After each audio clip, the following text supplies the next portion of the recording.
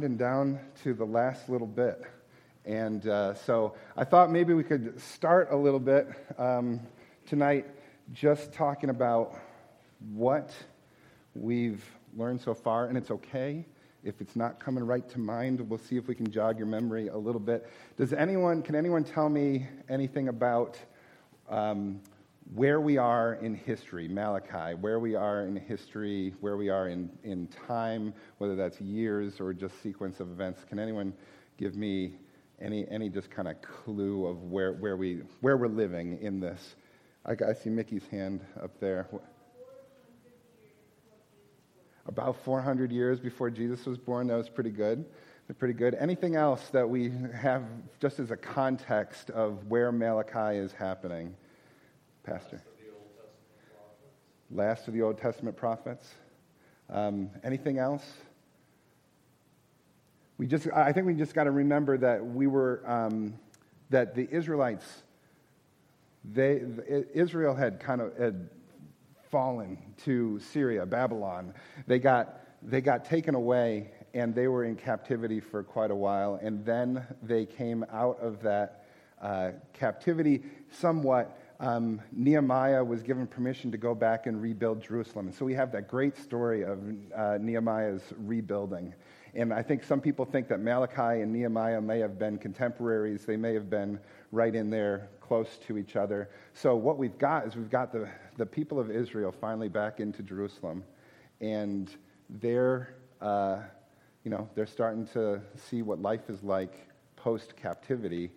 And Malachi comes along and gives them a little bit of a reality check of where they're actually living. And the last time that I was here, we talked a little bit about the fact that that things weren't going well for them. But you can see in these responses, if you look back and you see how Malachi assigned their responses to every single thing that's happened here, the people of that time thought, we're doing pretty good. Yeah, it's not perfect, but we're doing fine. We're doing okay. And Malachi had some many stern words from the Lord about how the real state of their real hearts were. And it struck me as I was looking over it just to get ready for tonight that they thought they were doing okay. And I wonder how many times we think that we're doing pretty good. We're not doing great. We're doing good. We're doing real good, right? And there's actually truths to be able to be heard, especially from a prophet like Malachi, trying to let us know, guys, look deeper, and you might find out that that there's always something to work on. There's always something to do. So I'm just going to go to the back here. Hopefully, I don't get a whole bunch of feedback. The next part of my quiz, so that was where are we in time? So the book of Malachi is divided up into 6 different disputations. Those are arguments between the people and God. And we've covered 5 of them. We've covered 5 of them already, and we're going to talk about the 6th one tonight. So I was wondering if we could try to figure out what were the first 5 things that were the first 5 disputations. And these little images I'm just throwing on the screen right now, those are my hints of what those might be. Can anyone name one of the things that through this book that God and the people have disagreed about? And these pictures might be a clue to some of those things. Yeah, Dave.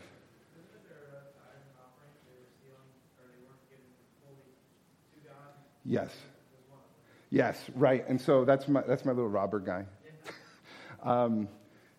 What else? What is another one of the 5? Yeah, Annie. Right. The covenant of marriage. They were leaving the people that God had for them, and they were going to other nations and things, and chasing after them. That's another good one. So that's rings and robbers. What else we got? Yeah. Sacrifices. They weren't handling sacrifices. You like my cute little sheep? Isn't that sad when we're talking about sacrifice? Having a cute little sheep with little teary eyes. But anyway, that they weren't handling sacrifices right? That they weren't they weren't bringing their best. They weren't giving their best to God. These last two are going to be a little bit tricky. Does anyone have Josh? Is God really just? Does God bring his judgment to others? And that's what my scales were supposed to be. Is there really justice with God? Is God really following through on what he's thinking? That's the fourth one. And I would just call out that one of the scariest verses in this whole passage is in that one. And that's the one where with the phrase that gets used as the motivation for one of the songs in Handel's Messiah is, "And who shall stand at his appearing? He will be like a refiner's fire."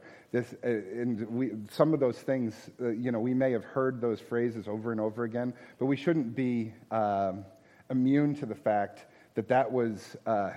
There is some serious justice that happens here. God's justice, God's righteousness is profound and extreme and effective. Okay, so now we've got the lamb, the rings, the justice, and the robber guy. And what do we got for the heart? Yeah, Annie.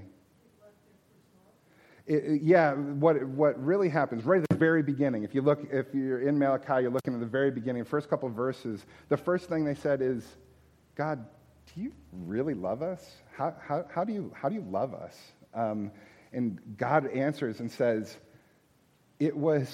"I chose you. I chose you out of everybody. I chose you. You are my people. You are the ones. Don't ask me, how have I loved you? I chose you from the very, very beginning. You are mine." And so, anyway, as we go, just look over those things. The first one was this, is that how, God, do you really love us? And Malachi provides God's response in a deep way. And so clearly there's kind of an accusation against God. God responds very effectively. The second is kind of an accusation against the people. You aren't doing your duty. You aren't giving the respect to God that you should by doing these sacrifices properly. And he does that. And this is what last time that I was up here doing this, that's what we were talking about, is that they were bringing something less than their best. And then he really calls to task the people who had some responsibility there. The priests were the ones that he really kind of gets after. And then so in some of these we might say, is this really relevant for today? We're not doing sacrifices, but is that something that we need to be thinking about as well? One of the big things that was going on here is the people were just coming and doing it. And they weren't really thinking about what they're doing. They just had this routine, and they got into it, and they started doing it. How easy is it for us who think we're doing pretty okay, right? We think we're doing pretty okay to be like, am I just going through the motions? Is that something I need to really pay attention to and look at? The third one, again, is the one against the people, right? The first one is kind of an accusation against God, then an accusation against the people. The third one was he talks about the fact that this marriage and these covenants that he had set up.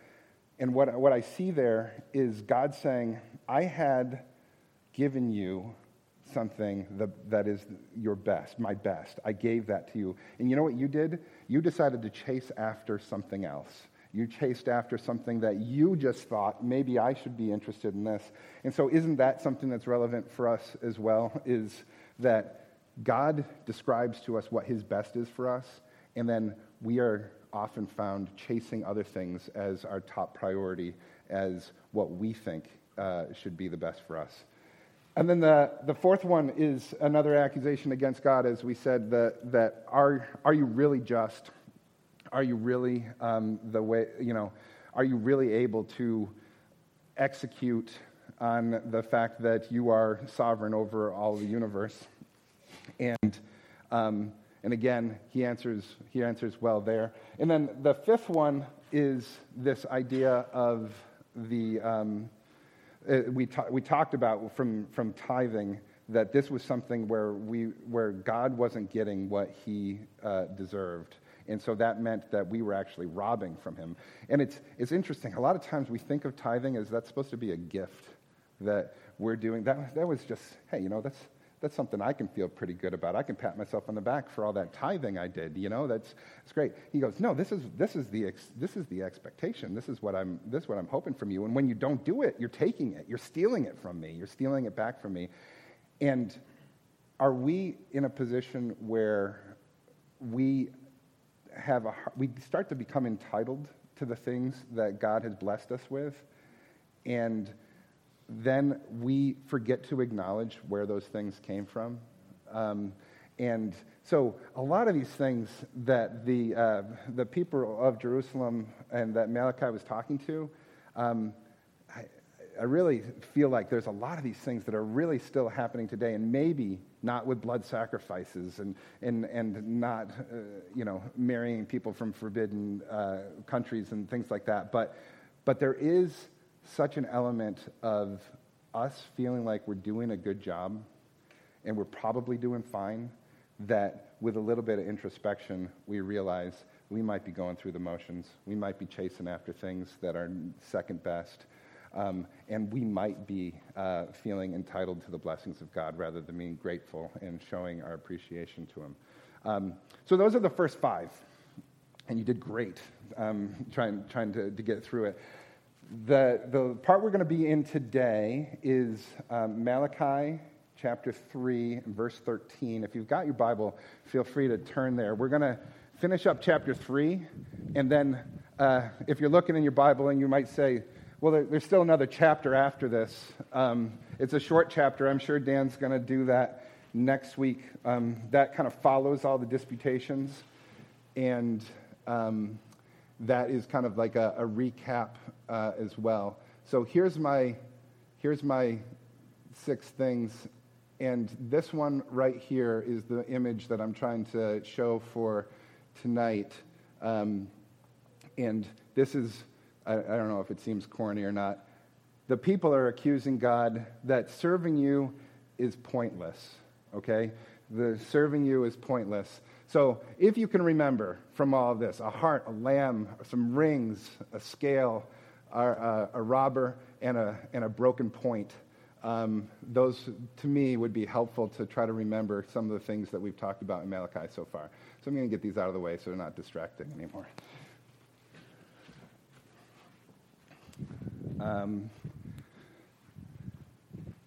And so, would anyone like to, if anyone's got their Bible, would anyone like to read Malachi 3, 13 through 18? I'm going to volunteer. Dave?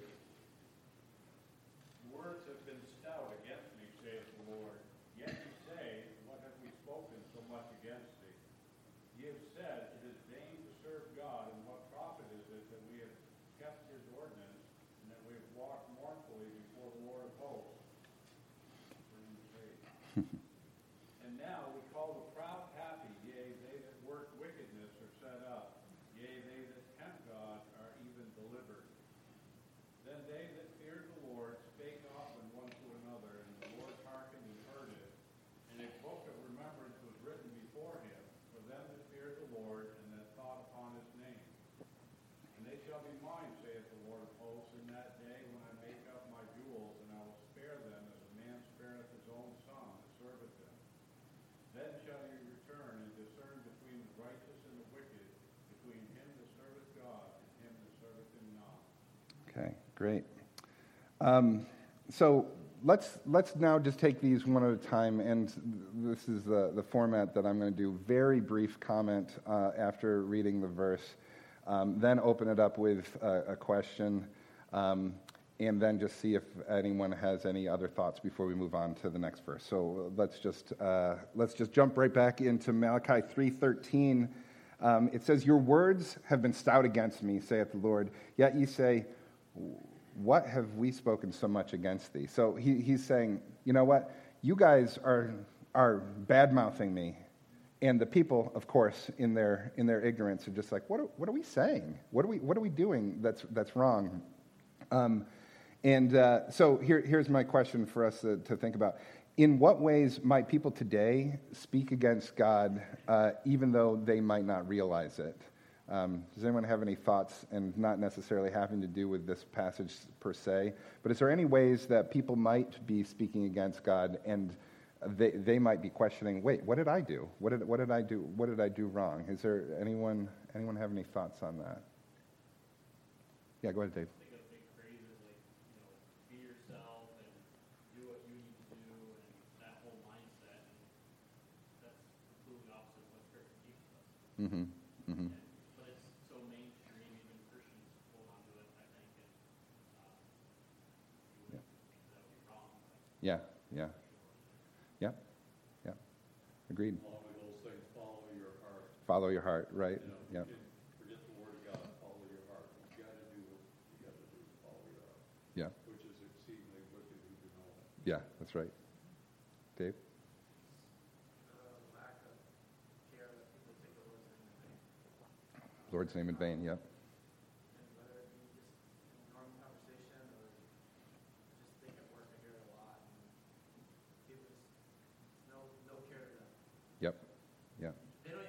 Sometimes I don't even think they realize what they're saying. Sure. It's just becoming so commonplace, and they would say, "What did I say?" Right? And just like, well, you took the creator of the universe and used it either as a casual, flippant word or as a swear word sometimes, and it's yeah, agreed. Anything else where people might and they just don't even realize it? I have a friend who's Catholic, and she's watching this TV series called The Chosen. Yes.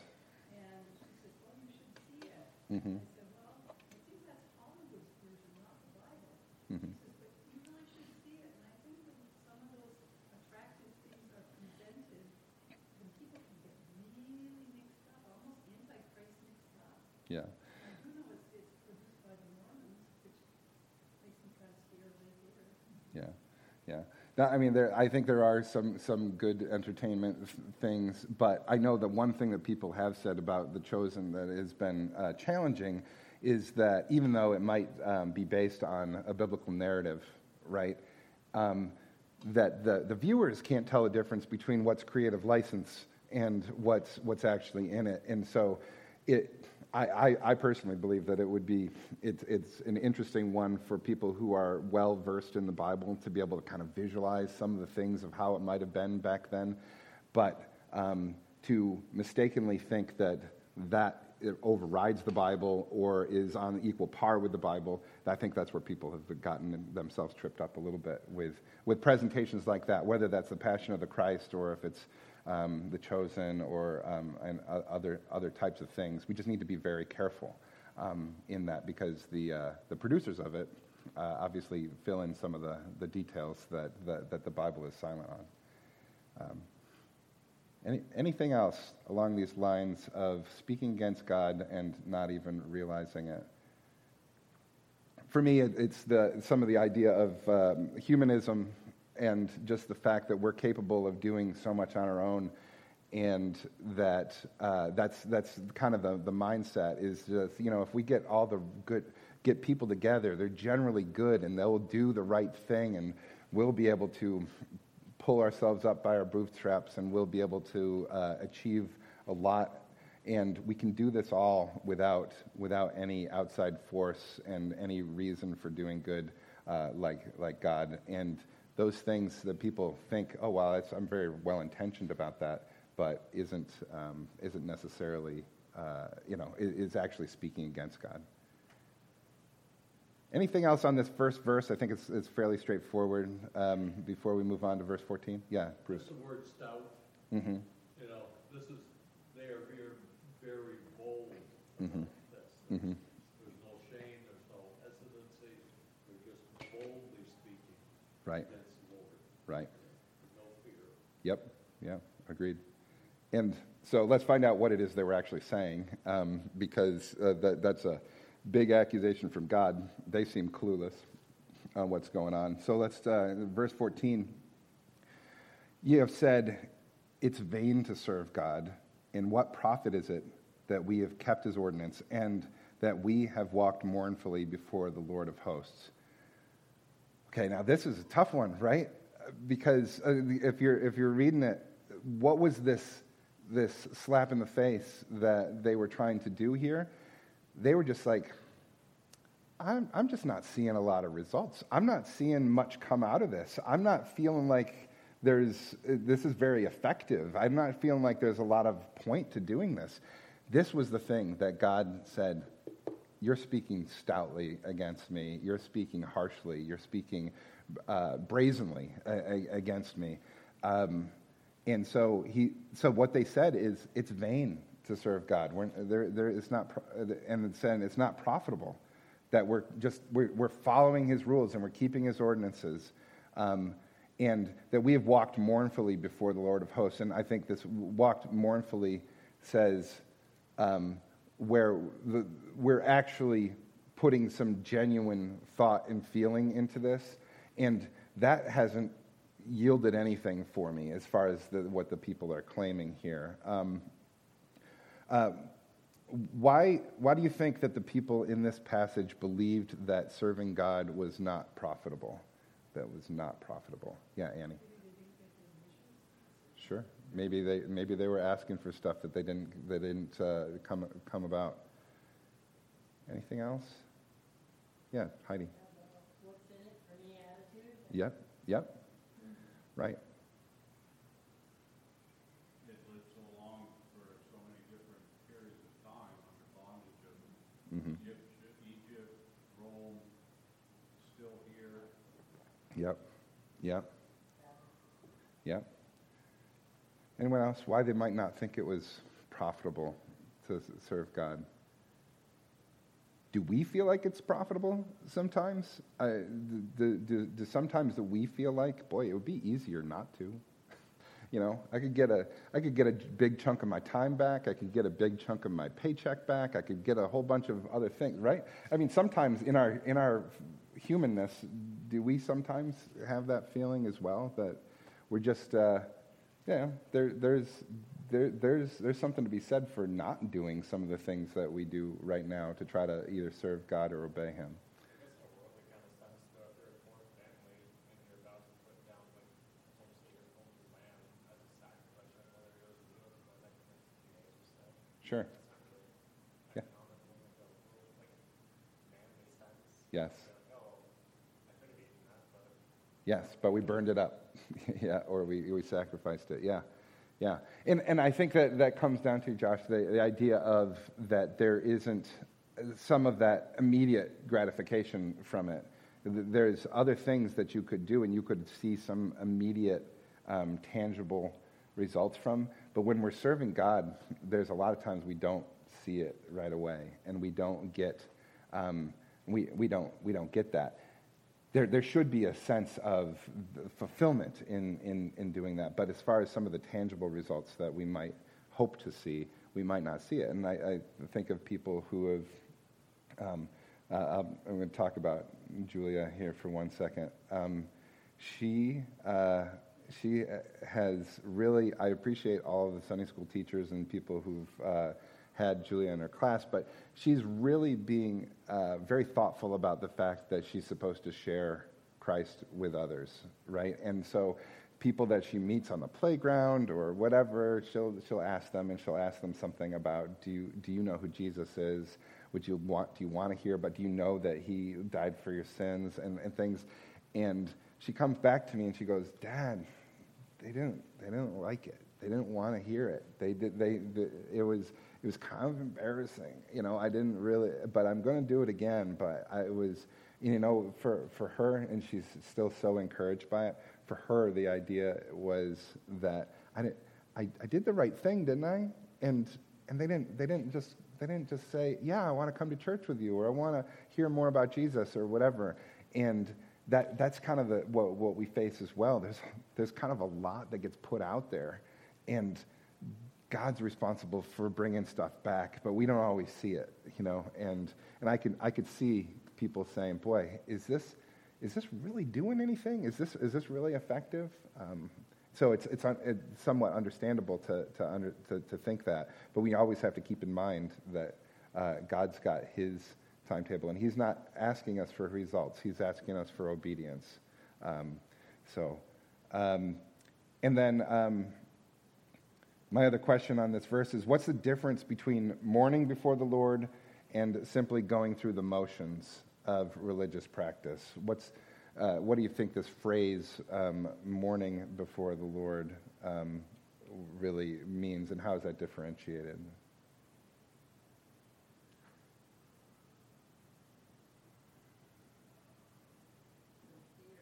Yeah, I think having sincerity in what we're doing. Yeah, I think genuineness and sincerity, and just, again, contrasted with going through the motions. So, great. Any other thoughts on verse 14 before we move on? Yeah. It's one thing when the people outside the church say, you guys are idiots. Mm-hmm. Church, this isn't possible, this doesn't do anything. But when it comes from inside, Mm-hmm. this is who it's addressing inside. Yeah. People inside are saying, oh, you're crazy. Go to church Sunday night, Wednesday night too? Mm-hmm. I mean, I'm doing Sunday morning thing, and what's this doing for you, Yeah. What are you getting out of this? And it really hurts when it comes from the inside. Sure. Yeah. Okay, let's move on to verse 15. And now we call the proud happy. Yea, they that work wickedness are set up. Yea, they that tempt God are even delivered. So we've got these three things that is again, part of the accusation, is the people who have pride, that they seem like they're pretty happy. And then the ones that are wicked, they seem like they keep on going up. They keep on getting more and more. And those that tempt God, even those guys are delivered, that meaning that they seem to be doing okay. So what, again, is the differentiation between what we're doing and what they're doing? It seems like they're getting just as much, if not more, blessings as we are. So here's one of the questions. How can we avoid becoming envious of those who seem to prosper even though they're doing evil things? Is there any way that we can avoid becoming envious of people in that situation? Yeah, Dave. We're just not supposed to compare ourselves to others. Mm-hmm. You're just thinking about it selfishly, right? Yep.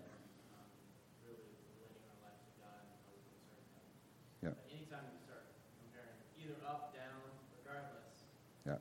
you're lifting yourself up before God. Yep. Anything else? Yeah, Bruce. I like Psalm 73, Psalm of Asaph. He basically went through the same thing. I'm looking at the wicked and they're prospering. Mm-hmm. Why am I bothering? Mm-hmm. And then he went to the temple of God. Mm-hmm. And then he saw they were on slippery places. So, just staying around God's people and staying in God's word and hanging out with the kind of people that you want to be.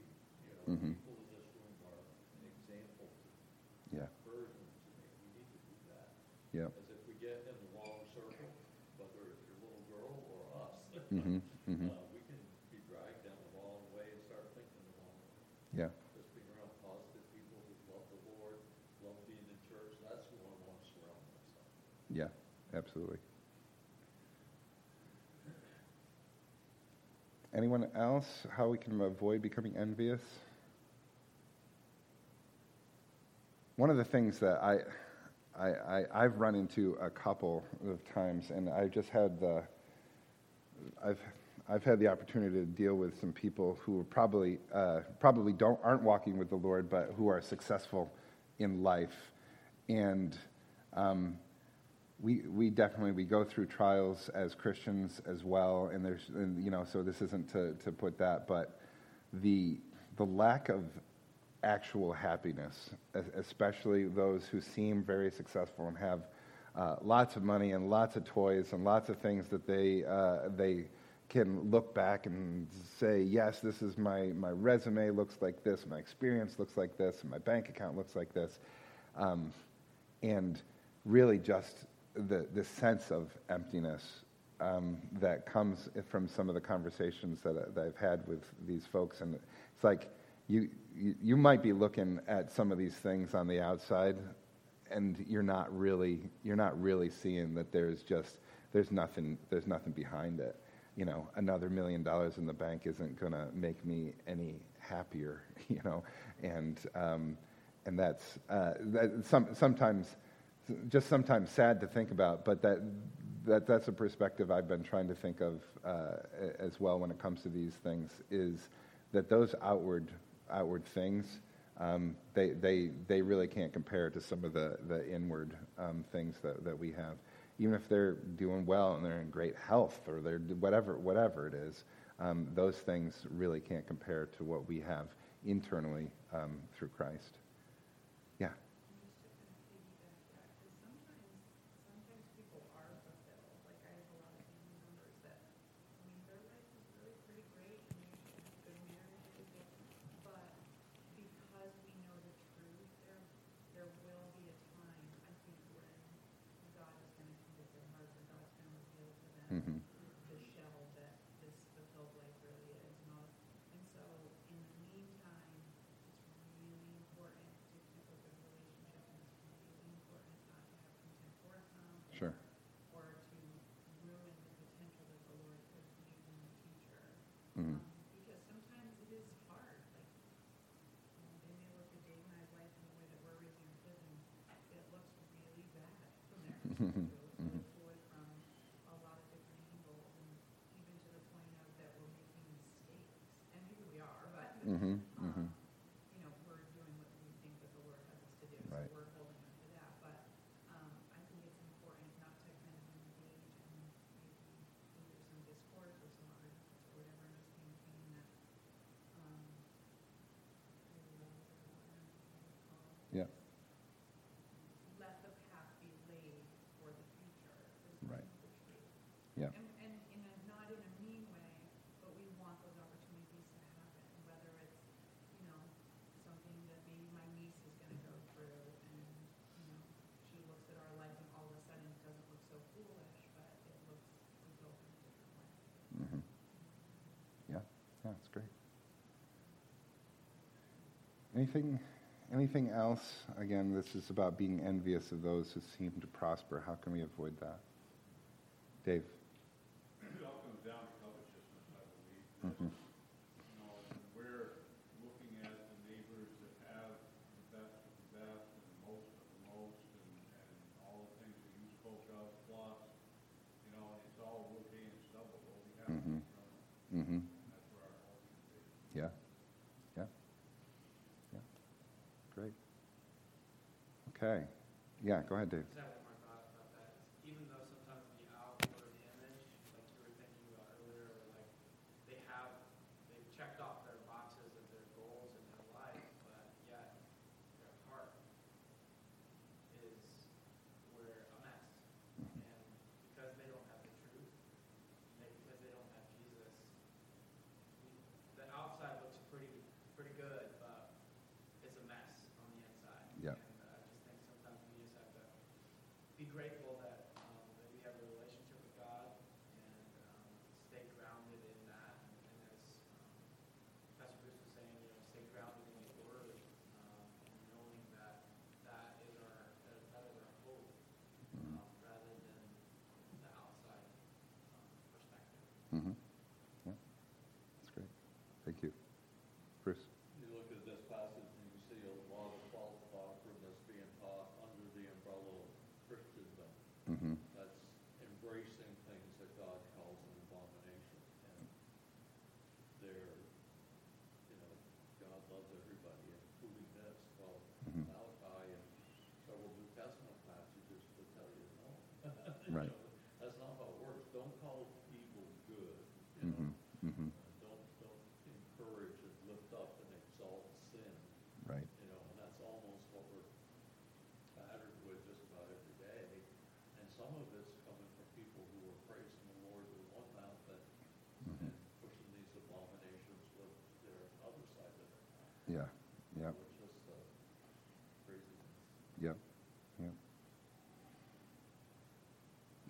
Anything on this verse before we move on? Okay, good, because you are not going to feel the same way about this verse, this next verse that I am. But I got really excited when I got to this next verse, okay? So Malachi 3:16 says, "Then they that fear the Lord spake often one to another, and the Lord hearkened, and he heard it. And a book of remembrance was written before him for them that feared the Lord and that thought upon his name." So for I said this last time I was up here too. Malachi, this was a rough way to end the Testament, right? We're talking a big, huge chunk of the Bible here, and you're going to stick this as the punctuation mark on the end of the Old Testament? This is rough. But you know what? There's hope in this as well. Because what I see here is that we've been talking about all this argument back and forth with God saying, "You're doing this," and people saying, "God, you're doing that." And they're going back and forth. And then right at the end, boy, we are just getting right to the end of this testament, right? Only a handful of more verses. We get to this. We introduce a new set of characters. They that feared the Lord, they started talking to each other, and the Lord started listening, and he heard it. And he took a book of remembrance written before him for them that feared the Lord and that thought upon his name. So there is all of a sudden this beam of hope just showing up right towards the end of Malachi. And I know if you're ever thinking, I want to go look this up again, can I find it? It's really hard to remember. It's Malachi 3:16. I know 3:16 is really difficult to remember for references, but if you ever are thinking, I'd like to look back on that and see where this showed up, we've got another 3:16 that is that's a wonderful verse for us. So what does he do with them? Let's just go ahead and move on, and then we can discuss all of this second chunk here. He says in verse 17, "And they shall be mine, saith the Lord of hosts. In that day, when I make up my jewels, I will spare them as a man spareth his own son that serveth him." So he's saying, you know what? This isn't all just doom and gloom. There are people who believe and who really are thinking properly about me. And you know what? When this all comes to pass, and what exactly is he talking about when he's saying he's making up his jewels? But there's something brewing. And I think a lot of us who have read past the end of Malachi know that there's stuff brewing into the future as well. And I don't know exactly what he's referring to in this, but he will spare them as a man spareth his own son that serveth him. So it was really exciting development here as we're getting through this. The thing that struck me in here is how he's talking about sparing them. He's saying that he'll spare them as a man spareth his own son that serveth him. Okay, and so I was just thinking: can we think of any distinction? There's somebody who's your own son, which that's a pretty big, meaningful step right there. It's your own son, but then also his son that serveth him. That's the kind of feeling that he has towards us. Is that meaningful to anyone else? Is there a contrast between the love of a son and the love of a son that's serving you? Is there anything there? Yeah, Bruce. The way I look at it is that, I try to serve the Lord as his son, but I'm not perfect. And in my imperfection, he still spares me. Why? Because I love him, I serve him. Mm-hmm. I may not be doing that perfectly, but he's willing to cover not overlook that, but cover Mm-hmm. my imperfections, and he chooses to forget my imperfections because I love him and serve him the best I can. That's the way I look at it. Mm-hmm. Yeah. Anything else about this son that serves him? No, I'm not asking the question well, because what's coming into my mind is the idea of the prodigal son, right? And so in the story of the prodigal son, the disobedient son, he goes away and he does his thing, and he squanders, and he has just this very rebellious lifestyle. And when he comes back, he gets treated as if he was the son that had always been there serving him all along too. The other son gets kind of mad because he was just like, wait, I was the one who was here. I was the one who's been serving you faithfully. I'm the one who's been all along, and you're treating him like you would treat me. And isn't that the way that God works? There are definitely places where we are failing, and when we don't do what we're supposed to do, God still looks on us as not just sons, but he looks on us, whether we do a good job of it always or not, he looks on us as though we are the sons that are serving him. Just that combination of this and the story of the prodigal son just kind of meshed together in my mind as well. And so we'll go to verse 18. We're going to finish a couple minutes early, so if anyone's just got burning things to say, start dreaming them up, because we got a couple extra minutes before the kids are out downstairs. If we want to end early, that's totally fine too. So verse 18 says, "Then shall ye return and discern between the righteous and the wicked, between him that serveth God and him that serveth not." So as we read this verse, we got to just remember, okay, there's a whole context of this whole set of verses. In verse 18, he's really addressing verses 14 and 15. So let's just make sure we see some of that same wording here. We've said it's vain to serve God. What profit is it that we have kept his ordinance, that we have walked mournfully before the Lord of hosts? And so this one, the main thing there was they were talking about what's the difference between serving and not serving, right? That's what verse 14 was.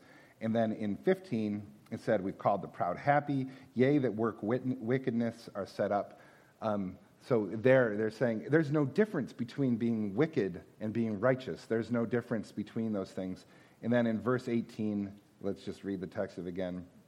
Then shall ye return, and there will be a discernment between the righteous and the wicked, between him that serveth God and him that serveth not.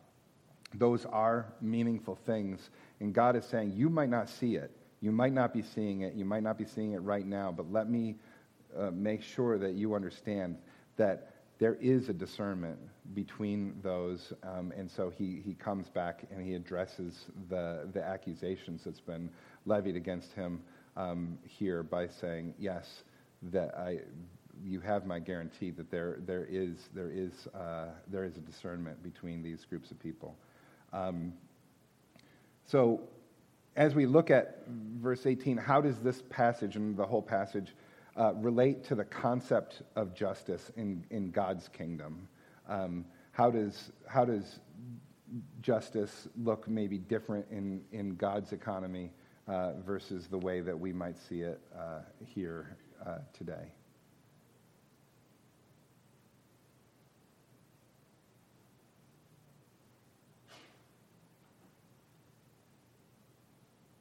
Oh, sorry, Heidi. I think he has the advantage of seeing the big picture, and we only see a snippet.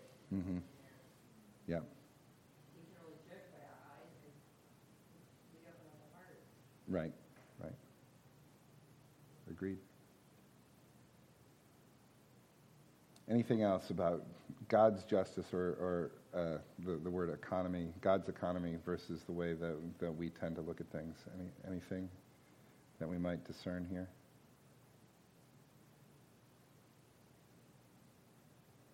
No, I would agree with Heidi that that there's God's time scale is one thing.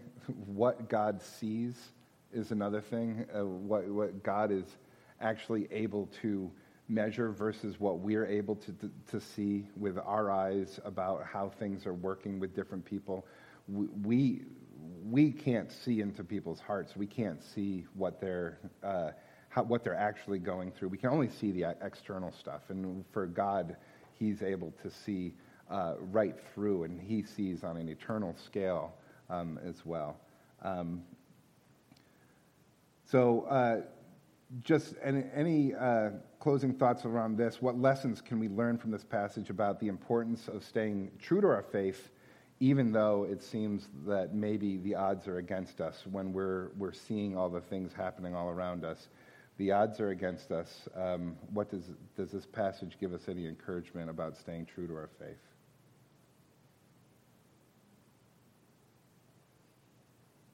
Focusing on the things that we can't see. Mm-hmm. Yeah. Yeah. Yeah, Evan. I was thinking about a financial analogy of just investing. You put your money in every month and see if it will pay or not. Sometimes the market goes up, sometimes it goes down. Sometimes you're looking at the market like I should really pull out. But I know at the same time, if I keep investing, my money is going to be making more money by buying more shares as the market goes back up. See that?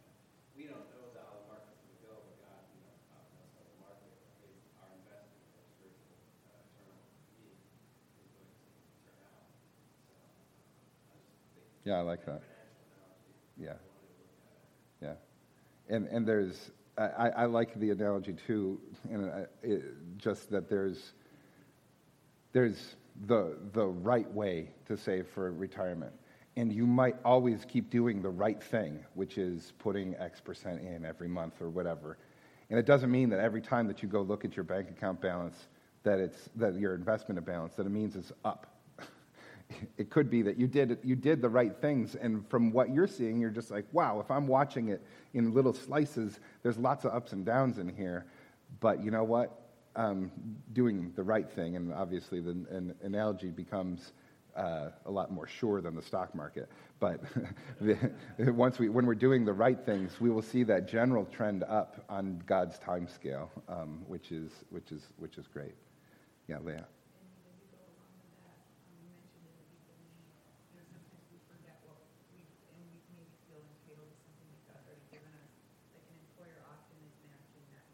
Yeah. Like sometimes when you forget, Dave and I were just talking about this, it's like you forget that the employer gave you double the money.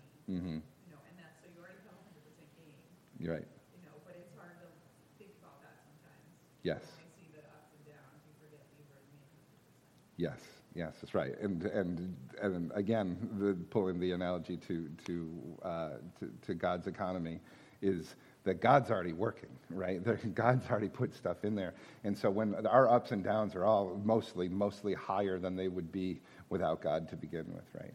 So, any other closing thoughts as we wrap up this section? Yeah, Heidi. Just the last thing here. Just when you're in the middle of this up and down stuff, he already has said how it's all going to end. So Mhm. we have to kind of keep the long view in mind of this is all going to be, it's all temporary, it's all going to end well. Mm-hmm. Mm-hmm. Yeah. Any other thoughts? Yeah, Annie. Just simply like, just try to hold on to this and have the world like who's God? Mhm. Really touching too much. Yeah. Anything else? We are getting, again, right towards the end of a couple months long thing. If you have profound thoughts, feel free to save them for Dan next week, or 2 weeks probably. We won't meet, but I think this will be our last one. We'll meet in 2 weeks. I don't think we'll have it for Mother's Day. But anything else before we close? Excellent. Thank you for your participation. I appreciate a lot of the thoughts and the comments. A lot of things, as I'm reading into this, I'm kind of approaching it like you guys, just kind of coming to it and seeing what we can glean from it. And so I always appreciate the thoughts that you guys bring, because it's definitely nothing that, a lot of this is stuff that I hadn't thought of, so it's been a fun discussion. I appreciate it. Let me just close this up in prayer. Dear God, we just thank you again for this time, Lord. We thank you for the book of Malachi. We thank you for the encouragement that we can see from it. We can thank you for the conviction that we can receive from it as well. We just pray that you would help us to take these thoughts and these concepts to heart, Lord. We thank you for Dan walking us through this book and helping us to understand more of your word through the time that we get to spend together. Thank you for all the folks that came out tonight. I thank you for their contributions and their discussion as we looked through things this evening, Lord. And I just pray that you'd be with us as we go from here. I thank you that you are working in this church, and this church is doing many things for you, Lord. And I just thank you that we all get to be a part of that, Lord. We just thank you for all you do. In Jesus' name, amen.